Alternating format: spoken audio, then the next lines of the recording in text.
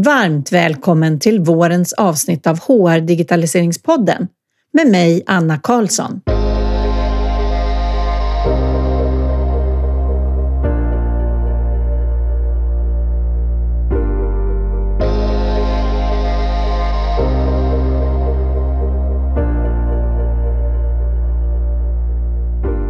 Som ni som lyssnar vet så rör jag mig inom området digitalisering och HR och det kan betyda en massa olika typer av avsnitt. Idag är det mer fokus på den personliga effektiviteten och framförallt för er som använder Microsofts produkter i er organisation. Och att verkligen använda de lösningar man har och arbeta smartare. Min gäst idag är Pia Andreasson med egna företaget Direxio. Pia utbildar organisationer i hur man ska använda sina digitala verktyg för att få till ett medvetet och digitalt arbetssätt. Vilket gör att varje medarbetare, det vill säga du, får en lugnare arbetsdag. Har du till exempel tänkt på hur du använder din kalender? Eller hur ni i ditt team kommunicerar med varandra så att det är funktionellt? Om du vill ta steg framåt och behöver en partner att diskutera med så kan du nu boka digitala coachingtimmar med mig. Det kan vara allt från att du inte hinner med att tänka ut vad som är smartast för er att göra. Att du har svårt att få ihop ett business case som visar på värdet av den förändring du vill genomföra. Eller att du helt enkelt inte har tid att hålla dig ajour med möjligheterna och vill ha en erfaren person att diskutera med. Du kan läsa mer om erbjudandet på länken i poddavsnittstexten eller på vår hemsida under nyheter.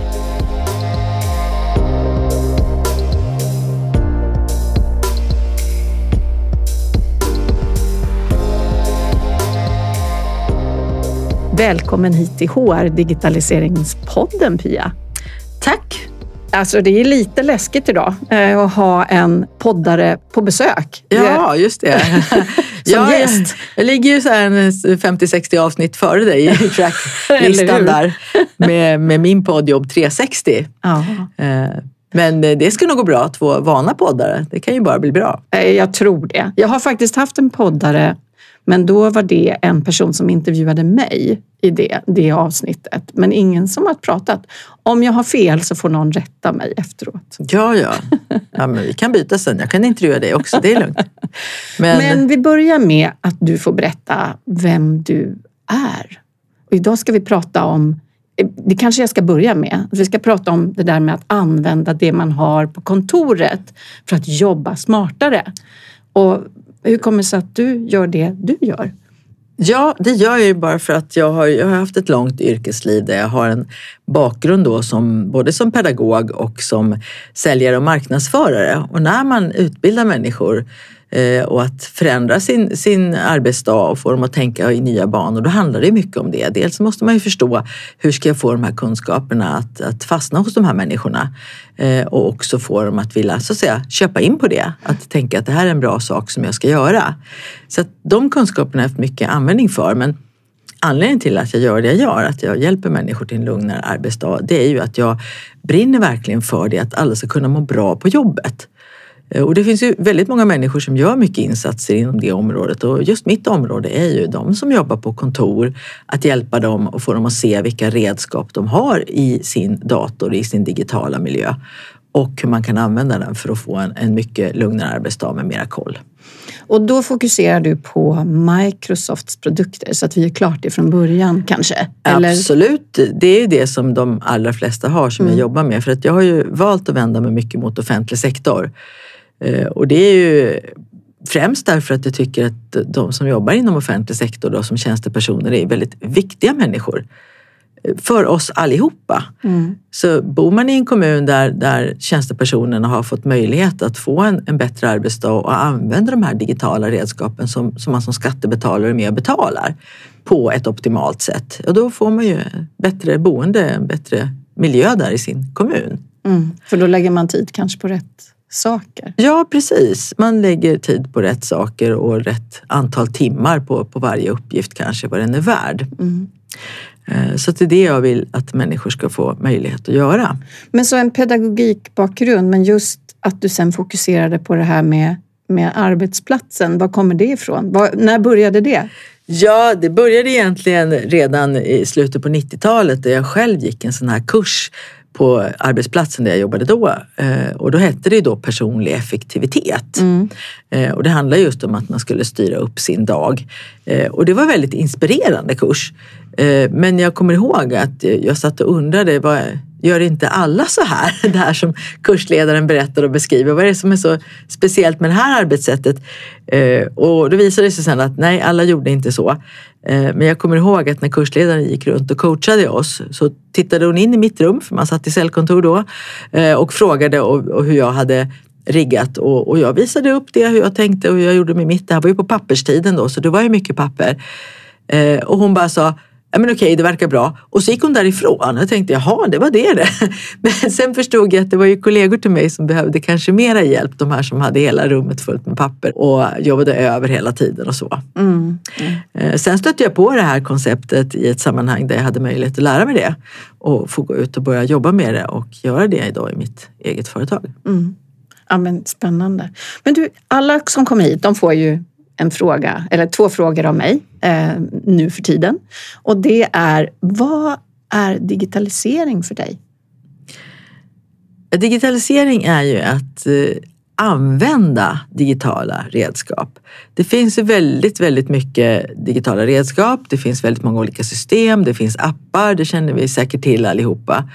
Men det är ju först i användandet av dem som det kan uppstå någon form av digitalisering. Sen behöver det också vara en tanke bakom. Bara för att det finns ett redskap och det används så betyder det inte att det rör sig om digitalisering. Utan man måste ha ett mål med det hela. Och det är ju när man hittar de här målen och kombinerar det med befintlig teknik som man kanske till och med kommer så långt så att man inser att vi har behov av en ny utvecklad version här eller en ny app eller något nytt system. Och nu har vi ju det här med AI som är otroliga möjligheter. Men som sagt, man måste identifiera vad är det för behov, vad ska vi lösa med hjälp av de här digitala möjligheterna som vi har. Så en kombination av möjligheterna som finns i det digitala och att man har ett mål för användandet. Ja, mycket bra svar tycker jag. Ja, men tack. Sen vet jag inte om du har någon åsikt om, den här podden heter ju HR-digitaliseringspodden. Men vad är då HR-digitalisering? Det kanske är utanför ditt scope så att säga. Ja, jag har ju en tanke om det och min första tanke är ju att alla som jobbar med HR, och nu hoppas jag att du som lyssnar jobbar med HR då, du måste bli mycket mer digital än vad du är idag. Oavsett var du är någonstans så måste du ta dig vidare. Och framför allt måste du förstå organisationens möjligheter och behov av det som finns att göra inom den digitala sfären helt enkelt. För tyvärr, jag har ju nu pratat med, jag har räknat efter faktiskt någonstans mellan 150 och 200 HR-personalchefer.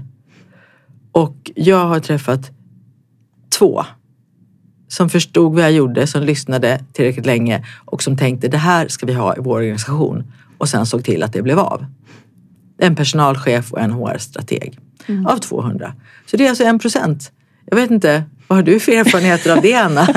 Kanske det får vi ta upp i en annan podd. Nej, det tar vi en annan dag. Jag brukar gnälla lite. Det är därför den här podden finns. Det är ju för att lyfta frågeställningar och göra alla som jobbar inom HR uppmärksamma på möjligheter, potential. Så idag ska vi ju prata om arbetsplatspotentialen. Precis. Helt enkelt. Ja. Och det handlar ju om att man måste släppa rädslor. Jag har ju i min podd pratat med personer inom HR och fråga hur kommer det sig att det är så här? Och han gav ju ett sånt klockrent svar att de som jobbar inom HR är ju ofta inte intresserade så mycket av teknik. Och digitala redskap har ju förknippats, jag skulle säga bakåt i tiden, med teknik. Det har varit unga IT-killar som har suttit där och driftat system. Men jag känner att vi är förbi det nu. Det digitala är en del av i stort sett alla människors arbetsmiljö. Och då ligger det inom HRs ansvar. Det går inte att ducka för det. Nej. Och jag kan ju lägga till då kring det här med HR och hur HR ser ut och varför det är som det är. För det är en sån här mantra som jag har tagit upp lite grann. Men det är ju så att vi tyvärr i just Sverige ligger efter. Så HR i Sverige är mindre digitalt, kanske nyfikna tror jag kanske man är nu, men digitalt kompetenta än omvärlden. Och det här är ju intressant, varför är det så? Och det, apropå det här med intresset tog du upp, att man är ointresserad.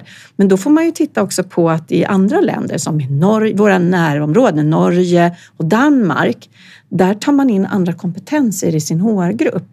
Vi har ett skrå som är ganska liksom smalt, inte så mycket diversifiering i gruppen. Man ska ha en HR-utbildning om man ska jobba på HR-avdelningen. Medan man i andra länder ser lite annorlunda på det och tar in andra. Och då skapar man ju mer innovation och möjlighet till kompetensutveckling mellan medarbetarna. Så det är den ena delen. Och den andra delen är att man faktiskt har rationaliserat sig så väl och är ganska få jämfört med omvärlden. Nu kommer det någon ny rapport på det här så att jag väntar med spänning att få höra. Jag hörde från Sveriges HR-förening att det kommer en ny sån här omvärldsspaning, rapport som universiteten gör och som görs över hela Europa. Så får vi se om det har förändrats någonting sen den gjorde senast. Men det är lite av mina insikter i varför det ser ut så här. Spännande, det här som du säger nu senast, det kände jag inte riktigt till att det ser ut annorlunda i omvärlden. Så att du får ju lägga upp på LinkedIn då så fort du får den där rapporten och tipsa. Och som du säger, om man kunde ha någon som jobbar inom digitalisering och IT på HR. Därför att det är ju som jag sa, en så stor del av människors arbetsmiljö nu. Så att jag hör ju hela tiden det här bollandet, att när jag ringer till en förvaltningschef i en kommun så säger de att nej, men det där är personalavdelningen som har hand om utbildningar. Och då vet jag att det inte är riktigt sant, därför att en förvaltningschef ska ju ansvara för sin personal när det gäller utbildning. Men jag säger okej, men då ringer jag till HR. Så ringer jag dit och säger de oj, jag råkar säga Outlook eller något i den stilen. Och då handlar det om något digitalt och då hänvisar de till IT. Och så ringer jag till IT och då suckar ofta IT-chefen lite grann och säger jag förstår vad du menar och det här behövs verkligen jättemycket, Pia. Men det är ju som du redan vet att det är förvaltningscheferna tillsammans med personalavdelningen som ska göra det. Då kan jag ringa tillbaka till HR och säga så här sa IT-chefen. Och då säger HR så här, ja fast jag har inte hört något behov ifrån organisationen.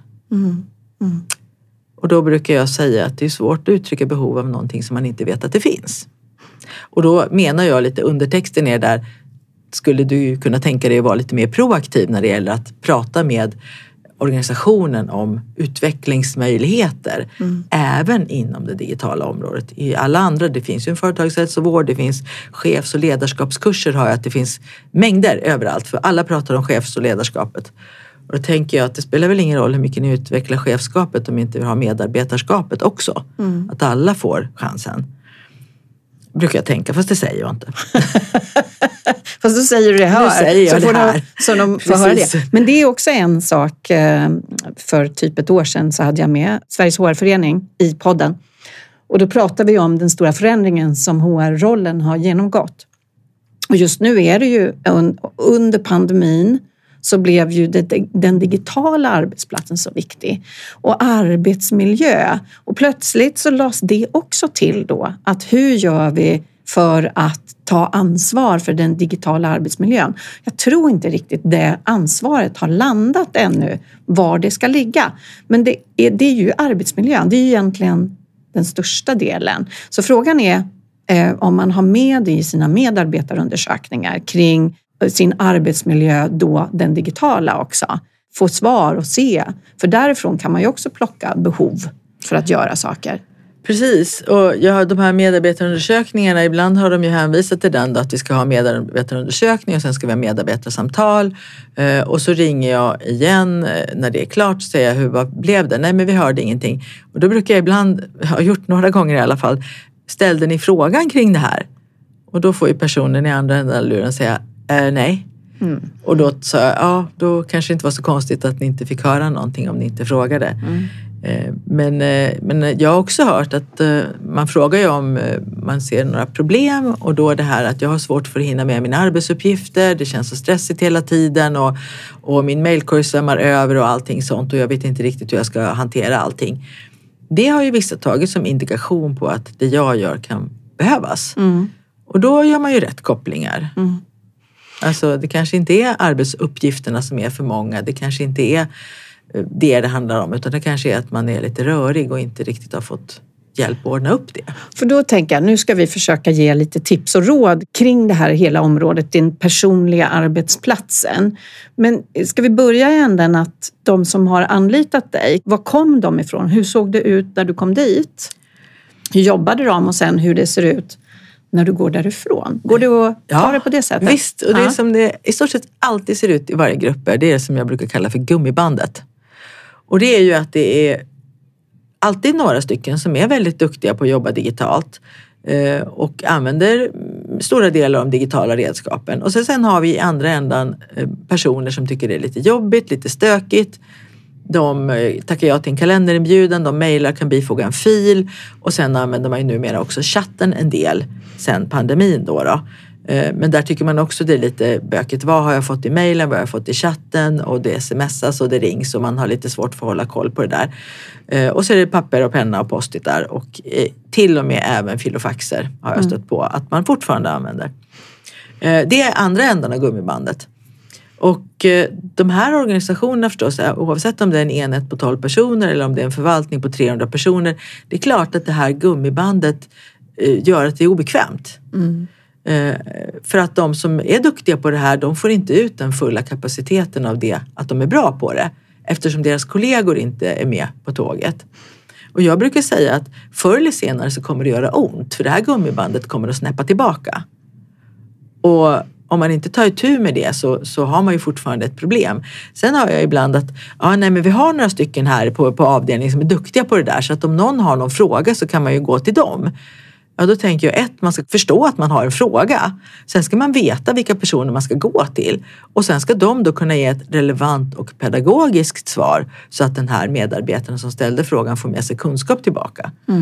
Och då brukar jag tänka att de här som är duktiga, de har väl annat att göra på dagarna. Exakt. Än att coacha sina kompisar.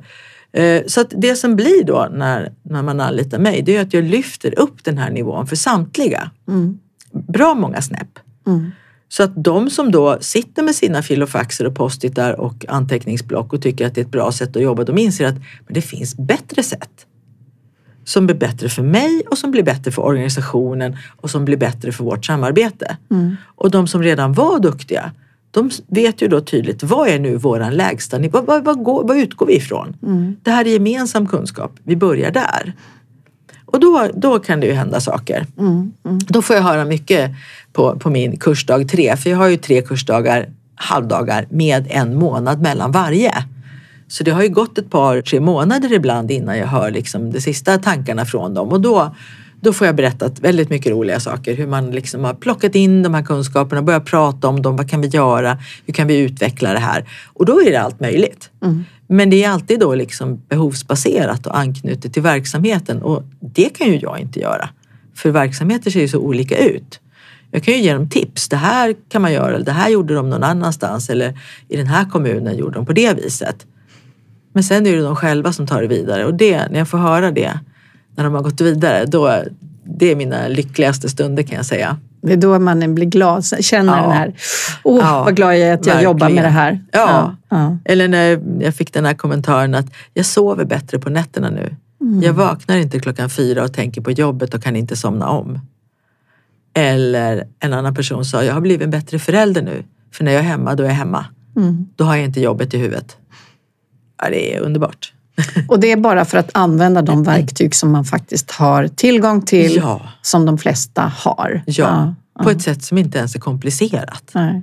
Eller rättare sagt, jag beskriver det så att de tror att det inte är komplicerat, och så gör de det, och då blir det ju enkelt. Men hur får man då kontroll på sin vardag på jobbet? Vilka verktyg och vilka tips ger du? Vad ingår lite grann i din utbildning? Nu kan vi ju bara beröra lite på ytan, men om man får med sig någonting. Det första är att reflektera över tiden. Jag hade en kursdeltagare en gång som sa att jag har förstått att min kalender, det är som ett sånt där rampussel som barnen har med 40 bitar. Och det är vad som får plats. Så om jag har planerat in de här 40 bitarna i min vecka, för jag vill att man ska göra det, att man ska planera. Man kan ju förstås planera in tid så man är tillgänglig då man tar saker på volley om man har behov av det. Om man är en sån person som får in sånt, då kan man ju inse att 2 timmar om dagen måste vara tomt. Som en annan konsult inom teknikbranschen sa att jag vet att det kommer att hända saker och jag vet att vi kommer att kunna skicka en faktura sen, men jag vet inte vad. Så den reflektionen, hur ser det här rampusslet ut? Vilka bitar behöver jag lägga in? Och sen också förstå att kommer det in då 2 nya bitar, då måste jag lyfta ut 2 för att få plats med de här. Så att man inte bara matar på. Så du hjälper dem med den personliga arbetsveckaplaneringen att förstå vad lägger jag min tid på? Exakt. Och hur ska jag planera min vecka? Ja, och sen också vad det är värt. Det var ju en jurist jag utbildade på Kammarkollegiet och hon gjorde ju den reflektionen att jag har börjat fråga mig själv mycket mer nu, vad är det värt?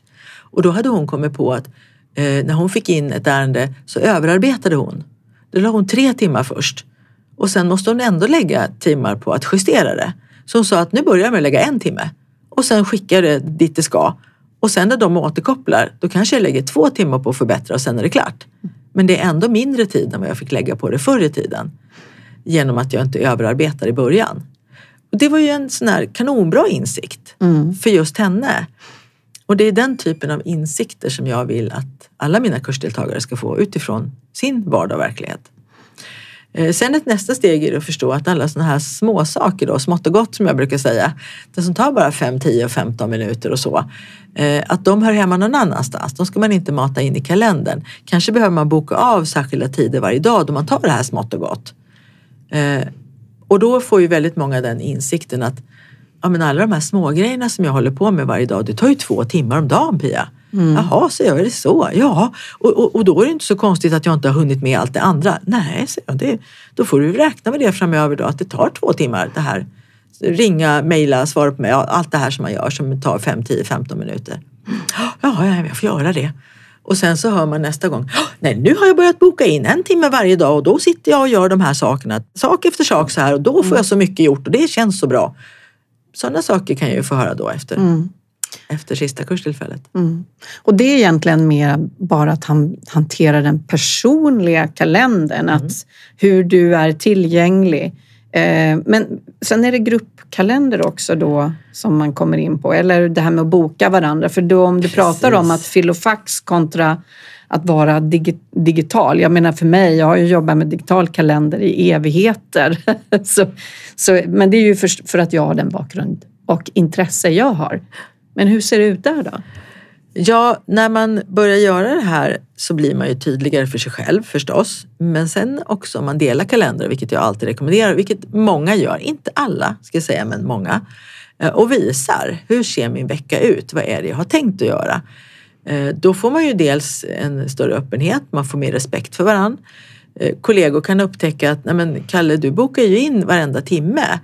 Om man vill boka ett möte med dig så är det lite hopplöst. Ja, då får man ju reflektera och lägga vissa tider som ändå bokningsbara. Om inte någon vill ha något möte med mig, ja, då har jag en sak att göra. Vill de ha ett möte så visar jag att jag är beredd att flytta på det. Och så får man dimensionera det då utifrån hur mycket behov har folk av just Kalle och hans tid. Är man chef så kanske det är 10-15 timmar i veckan, faktiskt. Men hur många chefer har den tiden öppen för sina medarbetare? Det är mycket, mycket möten. Men om man inser det då som chef att nej, men mina medarbetare behöver mig så här många timmar, då kanske man får lite råg i ryggen och styra upp mötena också. Eller om man som en annan chef som jag pratade med sa, jag sitter i möten hela tiden och så börjar vi titta och sa, vad är det för möten då? Och det var på papperstiden länge sedan så vi skrev upp det på post-it där. Och så är det här är ju 13 olika projekt som du har möten i liksom var och varannan vecka. Ja, jo det är det. Ja, men det betyder ju att du jobbar med att hjälpa människor att drifta sina projekt. Att du liksom rullar 13 projekt framför dig genom att stötta de medarbetarna som håller på med det här. Hon bara, ja just det. Ja, det är ju det jag gör. Och då var ju hon nöjdare med sin arbetstid och tyckte inte längre att de här mötena tog upp tid, utan hon förstod att det var en stor och viktig del av hennes arbetstid att göra just det. Så vad du håller på med egentligen personlig utveckling? Ja, lite så. På jobbet kan man ju säga faktiskt. Men sen händer det att folk säger att jag har börjat göra det här hemma också, den där tipset och den grejen och så. Så att det, skriva upp på post-it vad man ska göra, det kan man göra i ett första skede och sen ska det in digitalt. Men då var det någon som sa att jag börjar göra det här hemma också på helgerna. Jag skriver upp allt som ska göras på post-it där och så delar jag ut det till familjen. Jaha, vad säger de då? Ja, men det är roligt för mig. Och just det där att få lugnet då, om man vet, ja men det här är det jag lägger tid på. Jag själv har ju det där att jag hela tiden måste göra det för att jag gör så många olika saker. Så det är min kalender full av. Vilken tid behöver jag sätta av för olika kundaktiviteter, poddinspelningar och liknande. Och vilket kan jag ha öppet för nya potentiella kunder. Och det måste man ju ha koll på då som konsult. Och du också då, hur du planera din egen tid, antar jag. Ja, och jag stöter på det ibland när jag jobbar i offentlig sektor. Människor som säger, ja jag kommer ju från konsultbranschen och så kom jag hit.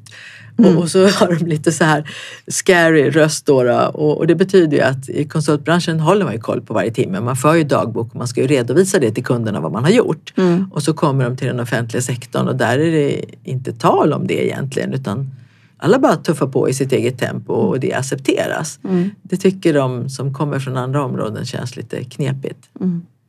Så kalendern är det bästa verktyget att lära hur man kan använda det på olika sätt, hur man kan skapa öppet och stängt och lägga sina egna aktiviteter? Ja. Det är basen i själva tänket.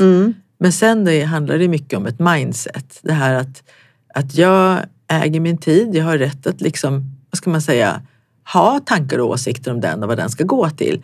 Och om jag själv har rätt att ha en tanke och åsikt först, då blir det lättare att prata också med någon annan om vad som är rätt och rimligt och kanske lättare att ändra sig. Men har man en känsla av att andra hela tiden äger min tid och det kommer in saker i min kalender och jag kan inte styra och så, då blir det en mycket, mycket högre grad av stress. Så kalendern är ju egentligen, det är ju ett planeringsverktyg, men i mitt kursupplägg så är det ju ett sätt att förstå att det är jag som ska ha hand om det här. Och det har jag rätt att göra. Och sen på nästa steg då att det blir ett bättre samarbete. Och sen ytterligare på nästa steg ut mot medborgare och kunder och så, att man använder tiden på det bästa sättet för deras del. Vad har du för mer för verktyg som du tycker att vi inte använder i den här stora... jag menar, Microsoft utvecklar ju komponenter hela tiden och jag är imponerad av vad de gör. Jag är ju själv då inte PC utan jag är Mac, så jag kunde inte prova allt som du delar med dig av. Men berätta. Ja, i de organisationer där man har Teams-plattformen och möjlighet att samarbeta i den, då skulle jag säga att den är den mest underutnyttjade redskapet. Verkligen, för att där finns det så otroligt mycket möjligheter och jag hör ju ofta sammanhang beskrivas för mig där jag känner att nej, men om ni hade nu haft ett team eller om ni kan tänka er att bilda ett team kring den här projektet eller den här delen av organisationen eller så skulle ni kunna få ut mycket av det. Bara senast här ett exempel när det gäller kunskapsöverföring, alltså informationsöverföring i ett projekt. Där det var 4 interna och så var det ett antal externa personer. Och en av de interna insåg de hade inte fått tillräcklig återkoppling, vilket har gjort att den personen agerade på ett sätt som stökade till det i processen. Och det reflekterar de över. Och jag tänkte ju på en gång, men hade ni har ju Teams, hade ni gjort så här och så här och så här, så hade ni kunnat lösa det behovet. Så sådana saker stöter jag på hela tiden när jag pratar med organisationer och så. Sen finns det ju mycket inom offentlig sektor att man inte har Teams-plattformen utan bara mötesfunktionen. Och då skulle jag ju säga att använda OneNote-anteckningsboken är det mest underutnyttjade. Därför att den är till nytta då både för individen, att ha alla anteckningar digitalt och alltid kunna ha dem med sig och allting är spårbart och sökbart, vilket det inte är om du har 4 anteckningsblock och 18 post-itar, utan att använda den. Och det är kanske ett litet starkt ord, men jag kan säga det att det är så många som jag har visat OneNote för och berättat hur man använder det som har blivit lyckliga.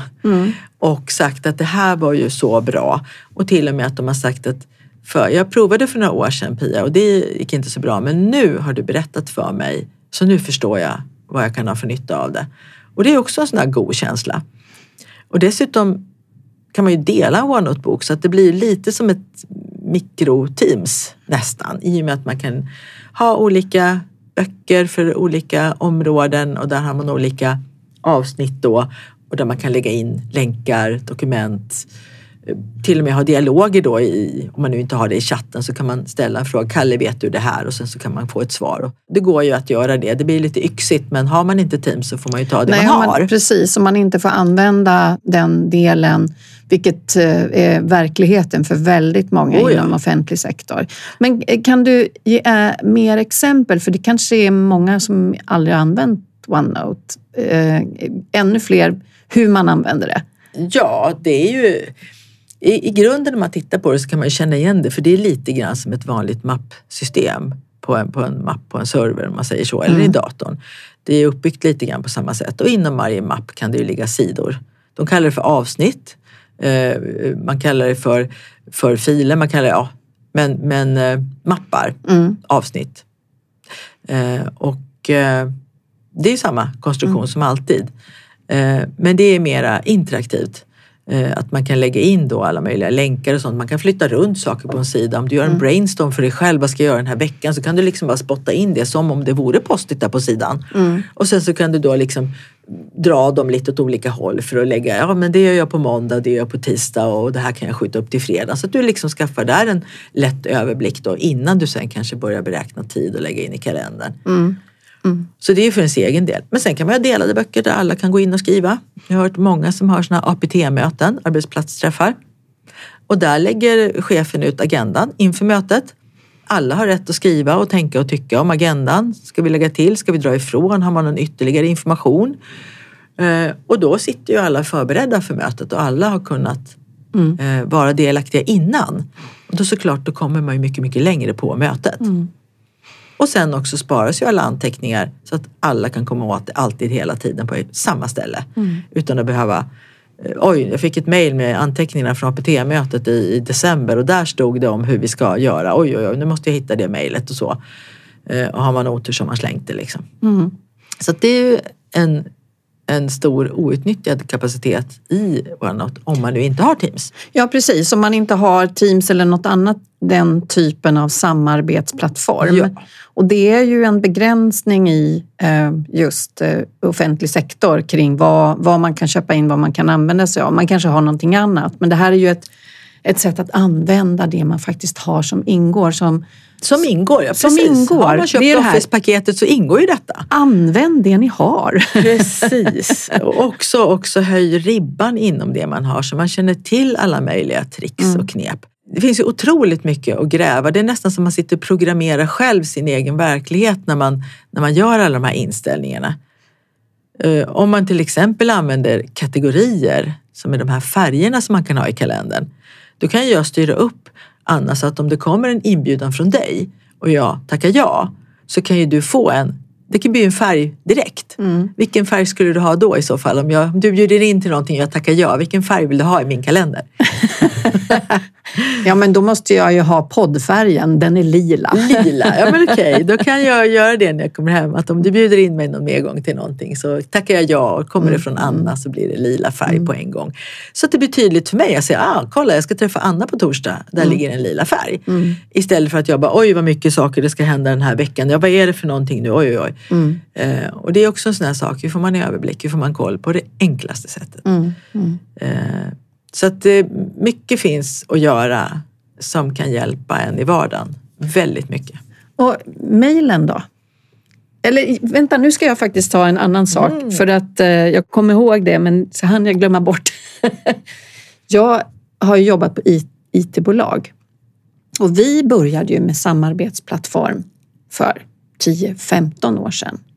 Och den här förändringen att börja arbeta, att cheferna verkligen använde där man kunde dela information så att alla fick åtkomst. Som vi kan ju kalla det för ett gemensamt intranät som man alla kan liksom dela information i där det passar för en viss grupp eller en del och så vidare.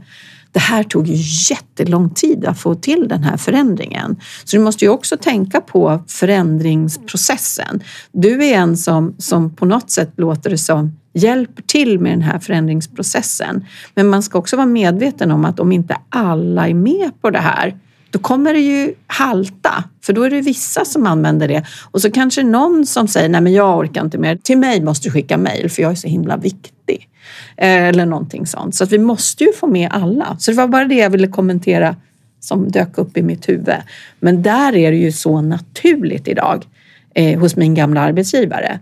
Jag menar, man använder ju inte mejl längre. Utan man delar väldigt mycket i olika flöden och har det väldigt strukturerat. Och cheferna är de som måste gå först för att göra den här förändringen. Precis, cheferna måste gå först och cheferna måste våga sätta ner foten och säga från och med nu jobbar vi så här. Och våga styra upp på det helt enkelt. Och sen så tänkte jag på det här med ett nytt sätt att jobba och att komma in i det. Jag låter ju mina kursdeltagare reflektera på den 3:e kursdagen. Därför att de måste hinna tänka mycket själva och fundera. Men just över det här med kommunikation. Och att det finns ju väldigt många olika sätt att kommunicera. Och det är faktiskt tyvärr lite knepigt därför att det är ju 3 dimensioner. Dels är det bråttom, inte bråttom. Och sen är det enkelt innehåll eller mer komplicerat innehåll. Och sen är det ju vilka är mottagarna? Är det kända mottagare eller okända mottagare? Är det några få eller är det många? Och de där parametrarna måste man ju ta med. Så att jag vill ju hjälpa medarbetare att inte bara kasta sig på sitt favoritkommunikationsverktyg. För jag frågar alltid först, vilken är din favorit? Och det visar sig att alla har ju en favorit. Vissa ringer alltid, vissa tycker det är bekvämt att skicka sms till och med, andra chattar och så vidare och så vidare. Och sen så nästa fråga, vilken skulle du säga är avdelningens favorit? Och då brukar det bli väldigt mycket skratt. Därför att de inser att, ja just det, jag gör på det här viset men alla andra de gör på det viset. Och sen så förstår de att, ja vänta nu, det kanske krockar lite där. Men då har de ju fått skratta lite samtidigt så blir inte det så farligt. Och sen kan de börja resonera om hur de ska göra. Och det bästa är när jag hör grupperna sitter och säger att ja men då borde vi faktiskt tänka så här att. Och sen så kommer ett tänk utifrån det som de har resonerat om. Och då har man en riktning någonstans. Man tänker att nej, men vi smsar bara i vissa sammanhang. Det är till och med en grupp där chefen sa de får ringa mig dygnet runt. De jobbar med fastigheter och har ansvar för fastigheter. Och jag sa, nej men hur funkar det? Och han sa, nej men det funkar jättebra. För att alla vet när ska vi ringa mig, chefen. Och de ringer bara när det är viktiga saker. Och då vill jag att de ska ringa. Så det var helt tydligt överenskommet. Och därför kunde han vara nåbar dygnet runt. Fantastiskt. För det var ingen som överanvände det? Nej. Eller? Ja. Alla visste vad det var. Det är liksom vattenläckor och brand och sådana saker. Och då är det klart, brinner det någonstans så vill han åka dit direkt. Såklart, även om det är 2:00 en lördag natt. Det måste göras. Ja, så att det tyckte jag var så fint att höra. Att det går att komma överens långt och extremt och liksom, det är inte svårt. Men man måste veta vad är vårt syfte. Så vad du säger nu, det var ju egentligen min fråga sen då. Vad tycker du om mejlen? Men alltså det är kommunikationsvägar. För det är ju en viktig del i Microsoft-plattformen är att det erbjuds olika kommunikationsvägar. Så vilka är det? Hur tänker du att man ska använda de olika kommunikationssätten? Det är helt utifrån verksamheten. Jag brukar säga att ni måste börja med att bestämma vad är ert 112 och vad är ert 1177. Och vara tydliga med att 112 kommunikation sker på detta sätt. Och då har jag ju olika saker. Då ringer vi, säger några. Eller, nej, vi är ofta ute på ditten och datten så vi skickar ett sms och så ringer man upp så fort man kan. Alternativt att man tar i chatten och skriver @Pelle. Därför att då har man kommit överens om att är man då @Pelle, då plockar man det direkt för då har man kommit överens om att det är bråttom. För att man tycker att chatten är ett bra sätt att kommunicera. Så att Det handlar om överenskommelser och organisationens behov. Men först måste man ju fundera på vad är liksom riktigt bråttom och vad kan faktiskt vänta en stund. För det stora problemet som jag upplever att människor har, det är ju att jag kommer på att jag behöver prata med Anna om någonting. Och då ringer jag till Anna. Och så pratar jag in på hennes telefonsvarare. Och sen förväntar jag mig att Anna återkopplar ögonblickligen. Fast jag funderar inte på hur bråttom var det. Nej. För anledningen till att jag då kastade mig på telefonen var att min hjärna, jag vet ju det, den kan inte hålla något i huvudet mer än 2 minuter. Så gör jag det inte nu så glömmer jag bort det. Och då kan det bli jättejobbigt. Och alltså agerar man på en gång på det sätt som man själv är bekväm med. Och det jag vill lära människor, det är ju att först fundera, är det 112? Eller kan det göras längre fram? Okej, om det kan göras längre fram, ja, då har jag metoder att komma ihåg det längre fram. Vi kanske ska träffas nästa tisdag. Då kan jag prata med dig om det. Ja. Och då är det så jätteenkelt att se till att jag kommer ihåg det nästa tisdag när vi ses. Skriva det i kalendern. Nej, inte ens det. Det finns mycket fiffigare sätt. Mycket fiffigare sätt. Men just att jag är lugn, att jag kommer att komma ihåg det i rätt tid. Vid rätt tidpunkt. Och det är det här lugnet då. För det är ju också så att man tänker ju inte på vad mottagaren befinner sig i för process just då. Sitter djupt försjunken i att skriva en rapport. Eller är jättemottaglig för en fråga. Så att jag har ju själv svårt. Jag tycker inte om att ringa folk. För vissa ringer ju alltid. Och då känner man så här, nej men ska jag svara nu? Jag vet mitt i det här. Bara att det kommer så blir ju min tankeprocess avbruten. Just det, man ska stänga av alla aviseringar. Bäst att jag säger det på en gång. Alla aviseringar ska bort. Aha. Om inte man verkligen i en process eller med en viss kollega eller vissa kollegor har behov av att ha aviseringarna på, då väljer man det. Så grundläget är bort. Rubbet! Hör vad jag säger, allt. Men hur menar du att vi ska komma ihåg då? Ja, Saker. där finns ju uppgiftslistan. Där finns det kopplingar i mobilen som du gör att du kan skicka in det och lägga det på en viss dag. Du kan lägga en påminnelse, kanske på morgonen. Kom ihåg att du ska prata med Anna om det här på mötet. Jag kanske har ett ställe där jag har skrivit upp saker som jag vill prata med dig om. Och det är klart, du ska ju lägga det där. Vi kanske har ett gemensam plats där vi skriver och kommunicerar och håller ordning på vad vi gör. Har vi en gemensam OneNote-bok så lägger jag ju bara in det på den sidan för vårt möte. Och så kanske du till och med tittar på det i förväg. Bästa fall så gör du väl det. Och då kommer vi mycket längre än att om jag ringer och kastar ur med det till dig i telefonen. Och sen när jag lägger på, då tycker jag att jag är klar. Och så har jag lagt över den här minnesjobbet på dig. Och det tror jag att det görs mycket i organisationen. Man kastar minnesbollar på varandra. Jag kastar ifrån mig den bollen. Ibland känner jag att de leker en här het potatis som man leker på förskolan.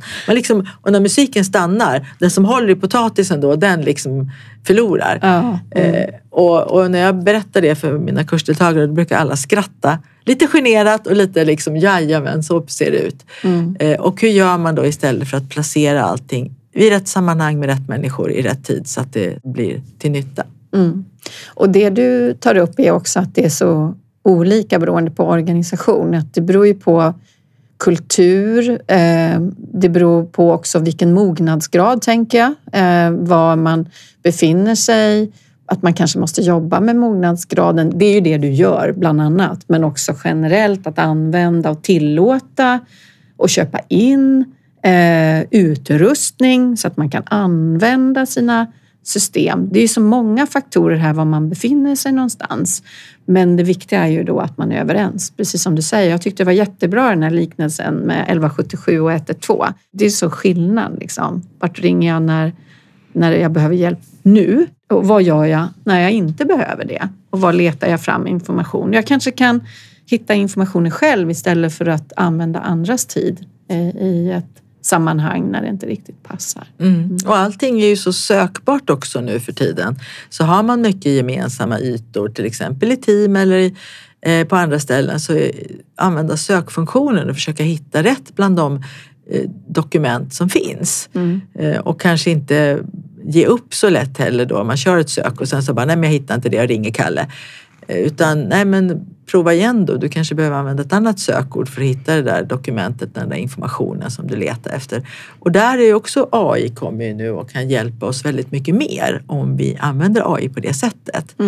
att utifrån den yrkesroll jag har, utifrån sammanhanget jag är i, så kan AI hjälpa till att ur all den informationsmängd som finns på ett företag eller en organisation vaska fram det mest sannolika. Och där ser jag stora möjligheter, för att det är en sak att göra ett sök på G och få fram 100 dokument liksom, som innehåller ett visst ord. Men jag kanske istället skriver en fråga och då får jag fram 3 dokument. Så att där tycker jag också man måste tänka på att det finns möjligheter, och det här kan man göra inom organisationen. Det är ingenting som behöver gå ut i det offentliga eller någonting i den stilen. Och jag kom på det när vi pratade om OneNote. Fördelen med OneNote är att den kan ju ligga på egen server. Och fortfarande vara gemensam arbetsyta. Där man kan vara kreativ och prata ihop sig och ha smått och gott och stort och planeringar och så. Men jag har en kollega som jag jobbar mycket med som heter Peter Bjällerup. Ni känner varandra också. Jajamän. Han säger alltid, det är inte verktygen, det är vanorna. Ja, absolut. Så nu tar vi exemplen kring mycket där kanske är utmaningen som störst. Det vill säga offentlig sektor och arbetsplatsen, och tänka på hur vi använder våra skattemedel så att man blir mer effektiv och mår bättre som organisation. Men sen kan man mår bättre. Och allt det här du tar upp, det är ju lika relevant om du sen har världens bästa digitala verktyg som i molnet, där ni kan mötas och dela och träffas och allt vad ni gör. Men det är fortfarande tillbaks till att alla behöver med i de som jobbar tillsammans. Hur ska vi jobba tillsammans? Vad ska vi använda för kommunikationsvägar vid olika tillfällen? Och där tycker jag att tyvärr då, det som jag gör, dels är det lite svårt att greppa kanske vad det ger. Det kan jag förstå. Jag brukar säga det som att sälja på någon ett gymkort om man aldrig ens har sett en träningscykel. Med argumenten vad som kommer att hända och hur det kommer att kännas om ett halvår. Om du går dit 3 gånger i veckan. Det är jättesvårt. Men det är också så att vi är specialister på det vi gör. Och ibland tänker jag att kan ni inte anlita en specialist då som sätter lite turbo på det här och får in mycket kunskaper på kort tid som ni sen kan bygga vidare på. Därför att jag tänker om det är en organisation och så behöver man måla om i konferensrummet. Då säger man ju inte, nej men vi har nog några interna resurser som kan göra det här. Stina i växeln, hon brukar måla hemma. Vi köper en roll och lite färg och så ber vi henne måla om. Det gör man inte. Om det blir elfel och fel på avloppen och sånt, samma sak där. Självklart ska vi ta in ett proffs. För då blir det rätt och bra gjort på kortast möjliga tid. Det blir tidseffektivt. Men när det gäller just de här bitarna så har jag hört, alltså om jag skulle få 1000 kronor för varje gång jag har hört det, då skulle jag bara kunna fakturera på det ena och kunna få ut en lön. Att vi har några internt som är duktiga på det här, de får göra det. Eller vi har några på IT som kan berätta i så fall hur det här funkar. Så det går bra, tack så mycket, vi klarar oss. Det jag tycker det är lite tråkigt. För jag har ändå gjort det här nu i 11, snart 12 år. Och sen ska man tänka på också vad verktygen kostar. Och det här gäller ju, jag vet ju att det här inte bara gäller just det här, den personliga effektiviteten, utan det finns ju andra verktyg som man har köpt in som är väldigt underutnyttjade, som kan ge otroligt stora och goda effekter. Så vi får väl hoppas att de hör av sig nu, de som lyssnar och vill ha din hjälp. Och gäller det andra verktyg inom HR så kan man prata med mig då. Ja, och verktyg generellt. Alltså låt medarbetarna få tid att sätta sig in i reform och förstå nyttan. Det gäller ju sjukvården, det gäller överallt. Att man får en beskrivning av själva verktyget. Men att få en beskrivning av en bil, det ger ju inget körkort. Och det gör inte att man kan köra säkert i trafiken och göra det tillsammans med andra trafikanter på ett vettigt sätt. Utan man har bara fått en beskrivning av en bil. Men det är så man introducerar digitala redskap idag. Och det är alldeles för lite. Det var ju en fantastiskt bra liknelse. Så jag tänker att här får vi stanna för idag. Tack så jättemycket Pia för att du kom hit. Tack Anna att jag fick komma.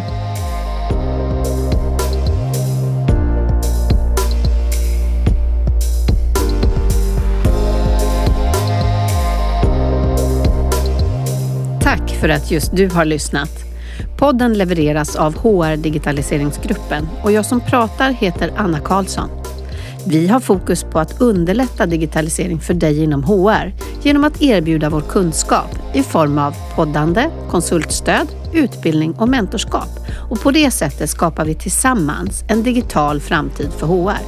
Du hittar info om både podden och gruppen på hrdigi.se.